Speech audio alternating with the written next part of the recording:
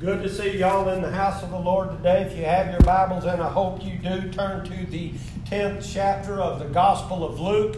This is going to be a very familiar story. This is going to be a very simplistic sermon probably today. Luke, the 10th chapter. We'll begin reading. Well, we're going to begin in verse 25. I'm going to begin reading in verse 29. But we got to back up to kind of get what happens in the other verses, so you're following along. Y'all there? Amen? Amen. Look at verse 25, and it says, I'm going to kind of paraphrase, behold, a certain lawyer stood up trying to tempt Jesus, and he asked him a question, what shall I do to inherit the eternal life?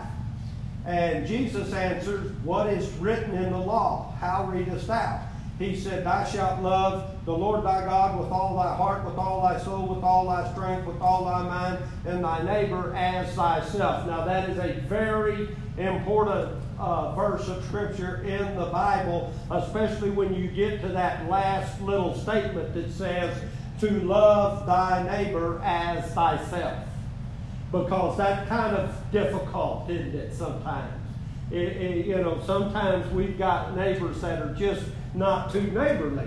We've got neighbors that are just kind of cantankerous and hard to get along with. But look, that's what God says, because this lawyer says that in verse 28, and Jesus says, thou hast answered right, this do, and thou shalt live. Now, with that in mind, look in verse 29. But he, referring back to that certain lawyer that we see in verse 25, willing to justify himself or wanting to justify himself, said unto Jesus, and who is my neighbor? He asked Jesus a question. And Jesus answering said, a certain man went down from Jerusalem to Jericho and fell among thieves. That word thieves is robbers, which stripped him of his raiment or his clothing, and wounded him, and departed him, leaving him half dead. And by chance there came down a certain priest that way. And when he saw him, he passed by on the other side. And likewise a Levite, when he was at the place, came and looked on him, and passed by on the other side. But a certain Samaritan, as he journeyed, came where he was, and when he saw him, he had compassion on him. And he went to him and bound up his wounds, or bandaged his wounds, pouring in oil and wine, and set him on his own beast, and brought him to an inn, and took care of him. And on the morrow, or the next day, when he departed, he took out 2 pence, or 2 denarii, and gave them to the host, or the innkeeper, and said unto him, take care of him, and whatsoever thou spendest more when I come again, I will repay thee. Which now of these 3 thinkest thou was neighbor unto him that fell among the thieves? And he said, referring to that certain lawyer again, he that showed mercy on him. Then said Jesus unto him, go and do likewise. Now, keep your Bibles open right there. Let me visit with you today about I'm down, will you help me get up? I'm down, will you help me get up? Now, I want to begin today by asking you a question. And that question is, do you ever think about how your life could parallel the unfortunate destiny of this man that we just read about in this particular scripture? This man that was robbed, that was beat up, that was left half dead. Now, if I were to speculate, and I think if each one of us was honest with ourselves, probably we would admit, we would have to acknowledge, we would have to confess and raise our hand and say, Yeah, at one point in my life, and I'm not saying it was yesterday, but maybe it was 10 years ago or 30 years ago or whenever it was, I was on that very same path. I was on the brink of falling into the same snare, the same trap, the same trick as this man. It very easily could have been me. It should have been me, and maybe, in fact, in some instances, it was you. But as I cruise the neighborhood of this particular scripture, you notice our text concentrates, and we've got 4 characters in this story. 4 people to make up the narrative of the story. We find this man that is in trouble. We find there is a priest that is running late. We find that there is a Levite that seems not to care. And then we see there is a Samaritan who does care. Now, in this parable, Jesus is using this, teaching us, showing us that God is a God that not only requires us, but also teaches us, mandates us to love and have kind-heartedness toward one another, regardless if we know them or not. Now, I know what you're probably sitting there thinking. You're probably sitting there thinking, well, preacher, you don't know some of the people that I know. I just know some people that are pretty doggone hard to show loving kindness towards. But you look at this scripture, what does this tell us? What is Jesus telling us? You know, this is not just something you read and just blow by and go, well, that may apply to certain people, but there are certain ones that it doesn't. So, as we investigate this parable, Jesus says, a certain man went down from Jerusalem to Jericho and fell. Did you catch that when we read that scripture? It says he fell. Now, when I first read this story, this outline, this parable, whatever you want to call it, I thought that this man was a victim who was out taking a stroll and just enjoying the day and not giving a big lot-de-doody-da about anything and just enjoying himself. And as he was passing through the neighborhood, you know, I thought, well, this man was a target. This man had a mark, you know, had been set up as a mark that was scoped out. He was set up. He was looked upon as an easy target, just right for the pickings. But that's not the case. As I read this story and I reread this story over again, the story, this man, this man knew. He was cognizant, if you will, of his surrounding and those whom he encountered. In other words, I'm saying he knew the individuals that jumped him, that turned on him, that assaulted him. He knew these people that abused him and left him for dead or half dead. Now, that's a sermon in itself. They left me for dead, but that's not what we're going to talk about today. Now, some people will wonder, why is it that the people who we think are our friends, thought are our friends, all of a sudden turn on me? Why have these people that I thought were okay, all of a sudden have turned on me and become mortal enemies? Well, let me tell you something. Those people that you thought were your friends, that were so nice, so kind, they didn't just all of a sudden change. They just stopped pretending.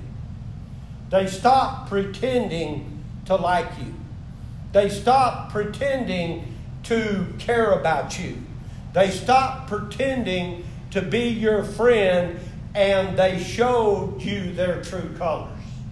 They showed you who they really are, who they really were from the beginning. They were a ravaging wolf in sheep's clothing. So let's look again.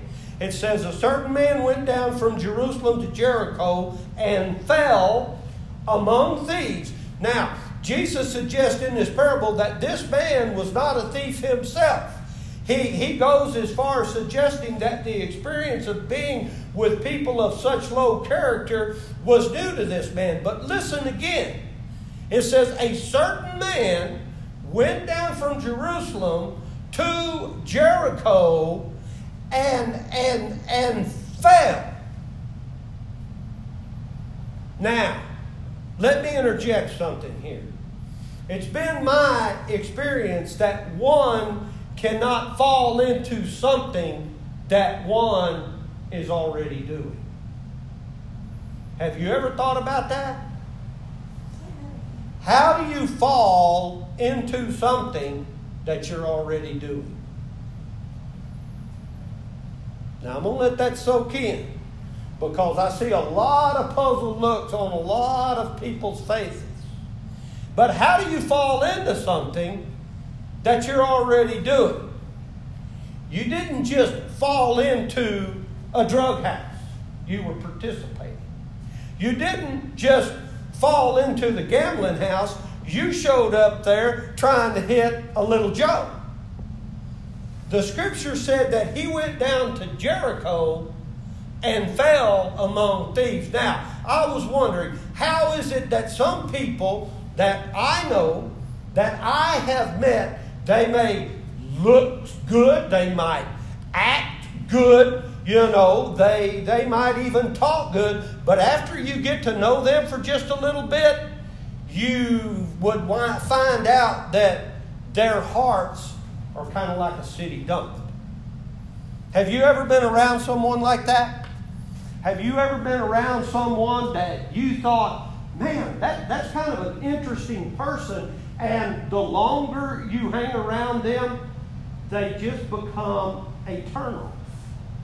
You're kind of questioning their integrity, their character, and you find out that maybe they're not just quite as good as you thought they were. Now watch me now, because I'm going somewhere with this. Listen, I wonder how it is that people that are so-called going to churchers, if you will, Bible-believing, Bible-toting, sanctified, Holy Ghost-filled, tongue-talking, toe-tapping, hip-slapping, hand-clapping, foot-patting Christians become so hateful.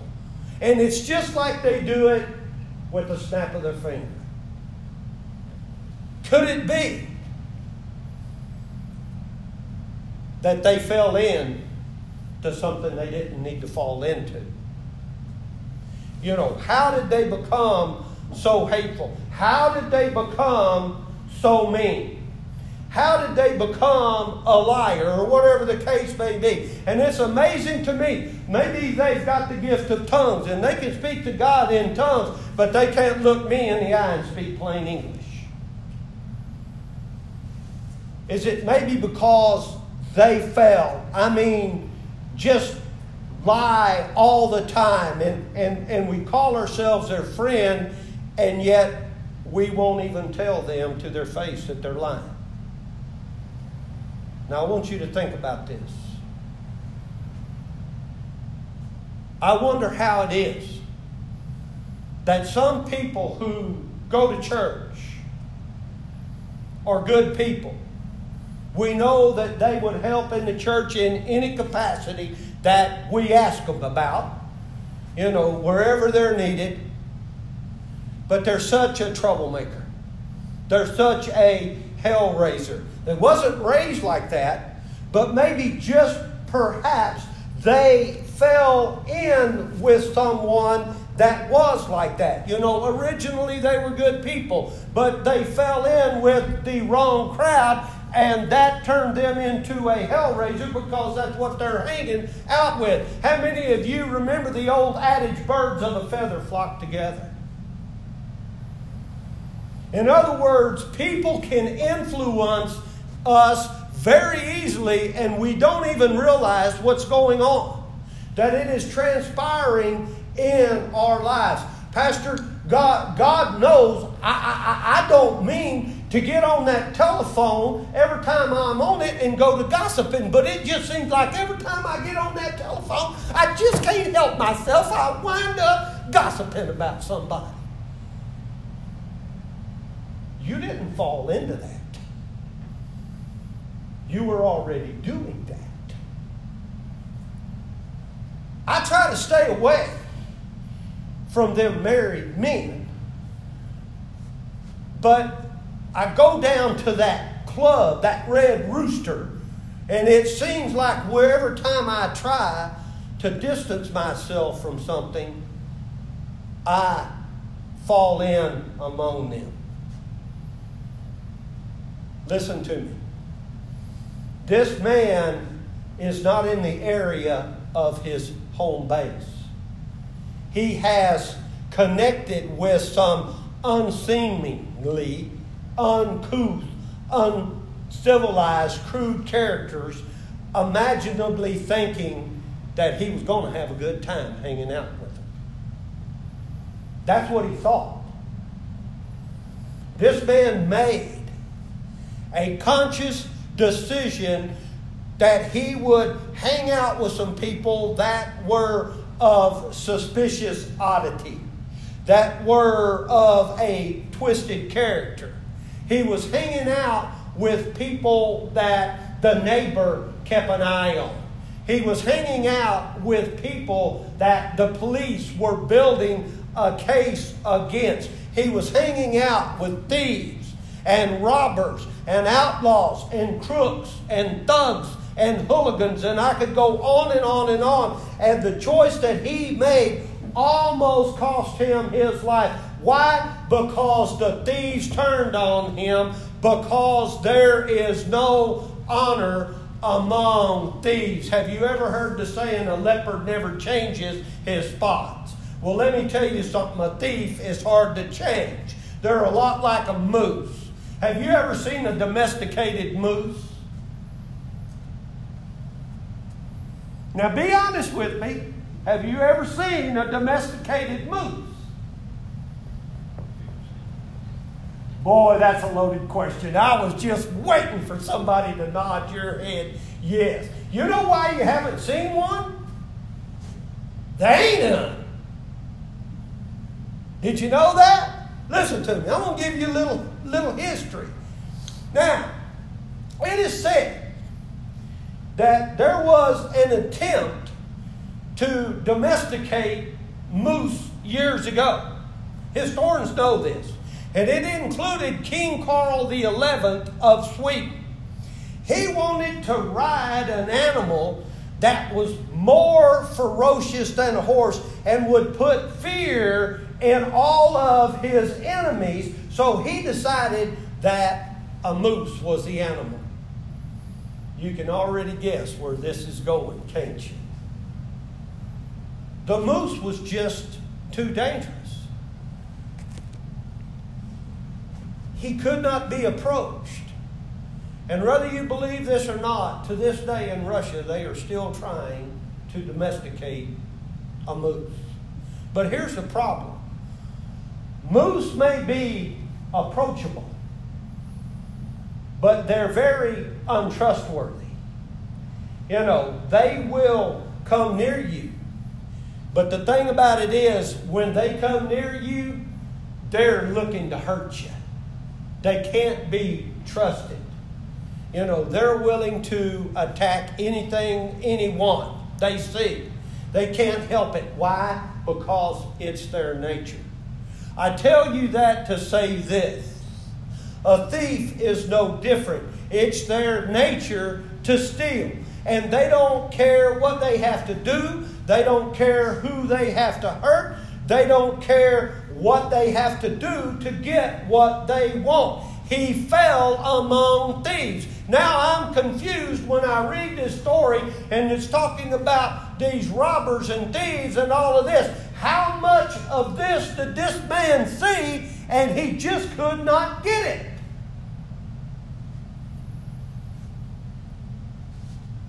You remember what I told you a while ago about when you hang around somebody for a little while and it seems like they don't turn out to be what you thought they were going to be? What part of thieving and robbery did this dude not get? Is my question. You know, this man didn't understand this. And you know why? Because he had befriended these men, he thought that he could trust them. He truly believed, oh no, they're not going to do nothing to me. They're not going to hurt me. But I'm here to tell you, folks, that they will turn on you that quickly. And that's what happened to him. When we look at the story here and notice that there were some other characters in this narrative besides this one guy that got beat up and all of his clothes taken off and left for dead. And it blows me away because the Bible specifically says there was a priest and a Levite. Did you get that? Did you see that in your story? You know what that tells me? The churchgoers were there.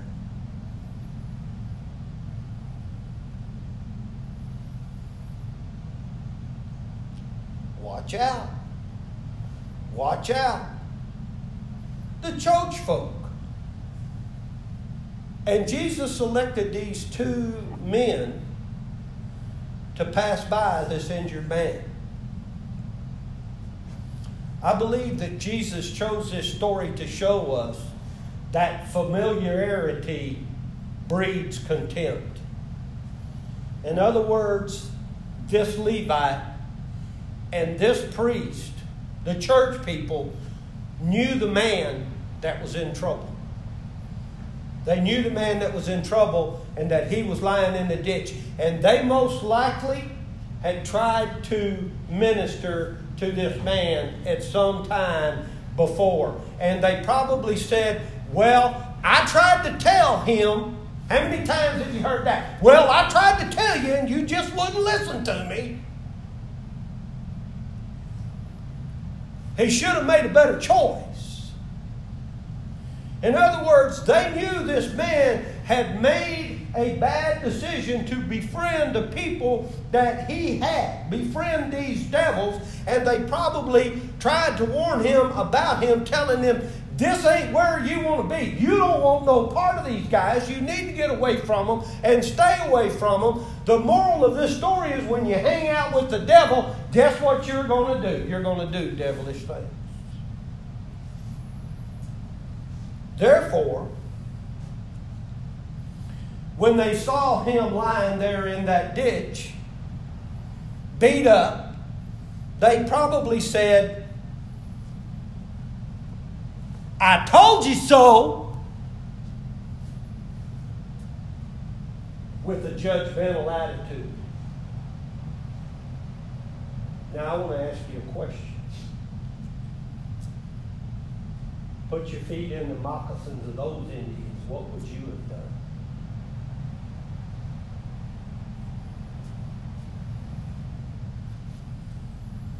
There they were, right there. They left him right where he was. They probably said he chose to hang out with the devil, so it's his own fault. Oh, we're so quick to say that nowadays. Well, you got yourself into it, oh boy. Let's see you get out of this one.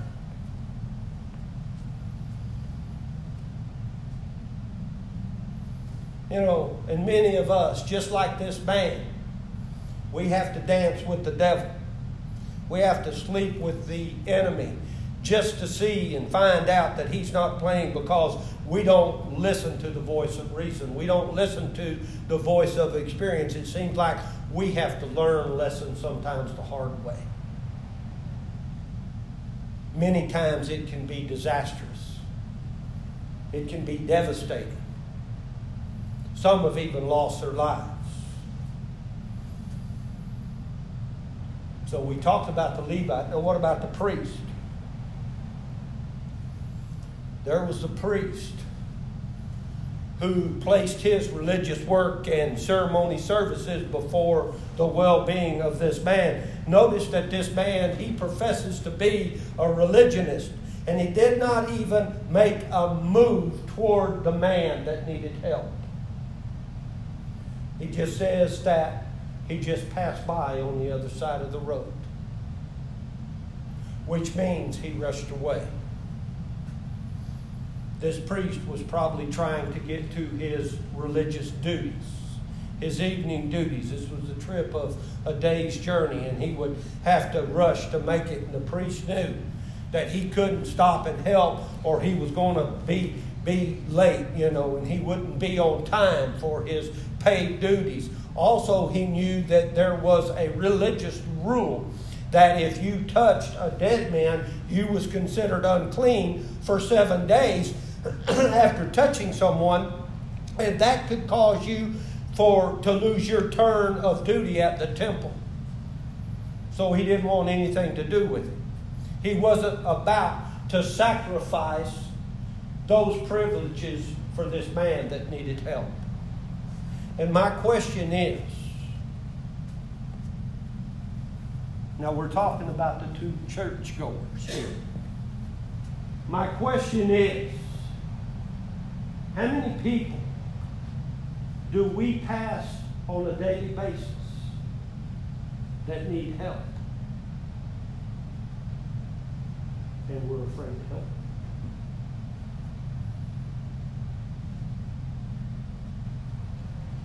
Used to, if you saw somebody walking down the side of the road, you didn't hesitate to pick them up. Now we're scared to death of it, aren't we? I can't blame you for that. I'm the same way. But I want you to look at the big picture here, folks. I don't want you to just look at this from a physical perspective or a mental perspective. I want you to look at this from a spiritual perspective. How many people do we come in contact with that we know need spiritual help, and yet we pass right on by? We walk on the other side of the road.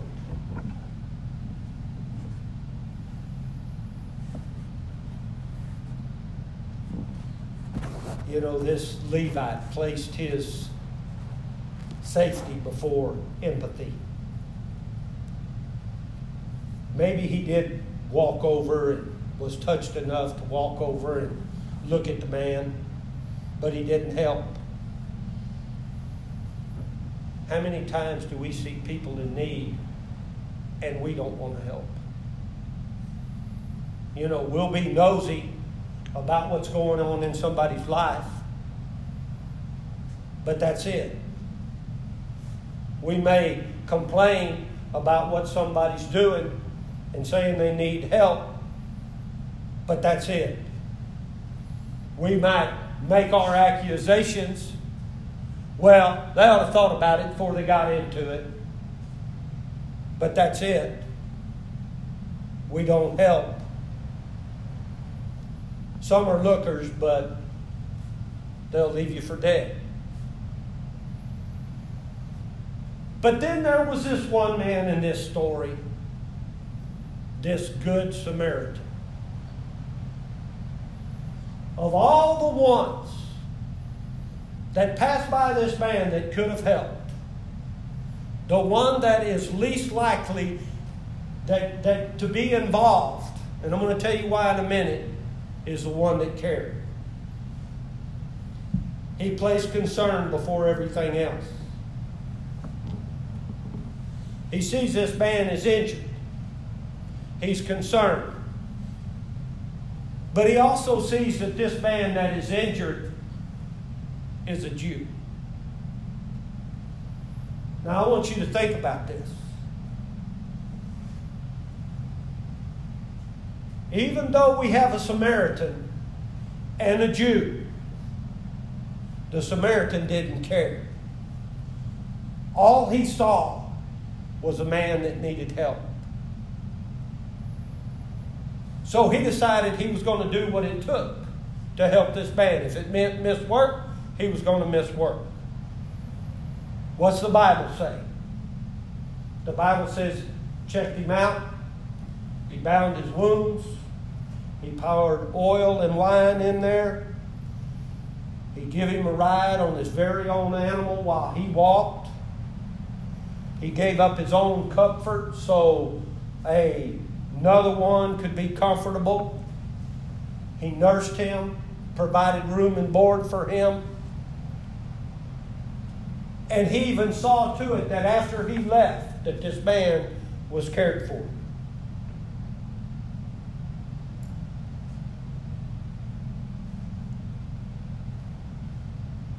And it's so amazing about this is that he stops to help someone that he knows doesn't care for him whatsoever.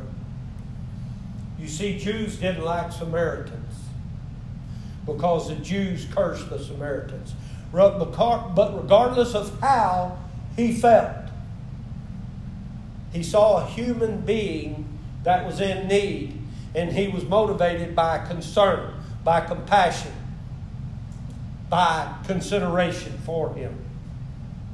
So he did all this stuff for him. And you notice it says that he gave the innkeeper 2 denarii, which is somewhere in the neighborhood of between 24 and 48 days of room and board, which is a great amount of money to give someone, to help someone that would look you in the eye and didn't care about you one bit.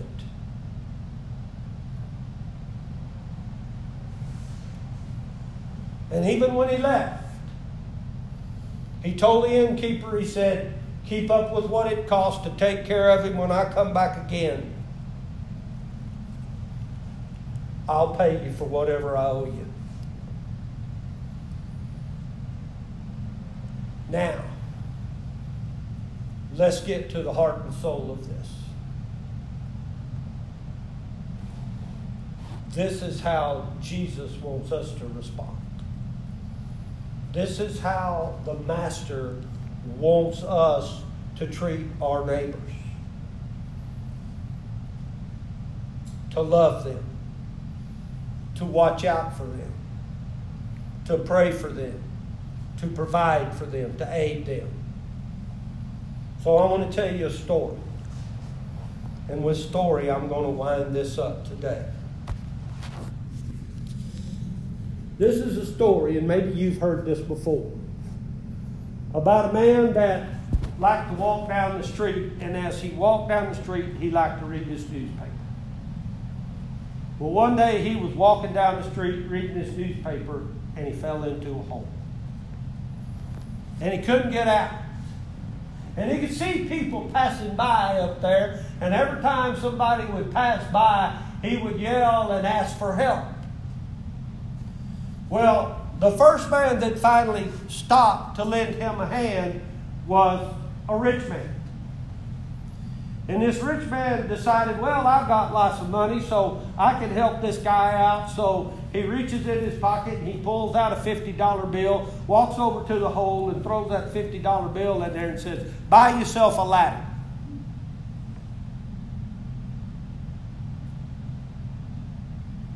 That didn't get the man out of the hole, did it? Well, the next man that comes along is a Christian. And he thinks to himself, well, I'm a God-fearing man. I'm a Christian man. I can help this man out. So he walks over to the hole and he prays for the man about him getting out of the hole. And he says, well, I'll see you in church. And turns and walks away. Does that get the man out? No. So then his friend George walks by. And he hollers at George and he says, George, is that you? Yeah, Billy, it's me. What's the matter? He said, well, obviously you can see I'm down here in this hole. I'm kind of stuck. Can you help me out? He said, sure I can. Well, get me out of here. Well, his friend just jumps down in the hole with him. He goes, what did you do that for? He said, now we're both stuck in here. How are we going to get out of here? And his friend looks at him and says, I've been here before. I know the way out. Now you think. How many times do we cross paths with somebody that needs help, that we don't give the help we need, but yet we know the way out? Jesus is our way out. Jesus wants to help us. But we see in this little narrative, in this little story, that we need to be helping people that we know is in need. Some way, somehow. Not just simply walking by on the other side of the road. Let us pray and we'll be dismissed. Father God, we just thank you for your word today. Father, we thank you for the opportunity to be here, to hear your word, to sing praises to you, Father. I thank you for these folks that are here today. Bless each one of them, Father. Continue to watch over us, Father. Guide us and direct us in this very challenging time in which we live. Father, I ask that you keep this simple little story on our heart, that we'll be willing to lend that helping hand whenever, wherever we can, to help that neighbor like we would help ourselves. So, Father, as we leave this place, just watch over us and care for us, Father. Forgive us where we failed you. Bless us with rain, Father, in your time, in your will. Be with the folks that are not with us, Father. I pray they're safe. And I pray, Father, for all the folks that's on our prayer list. I just lift each one of them up to you in a special way. I pray that your Spirit moves to that need that is there, the need that needs to be met. Thank you for loving us, Father. Thank you for forgiving us of our sins. In your Son's name we pray. Amen.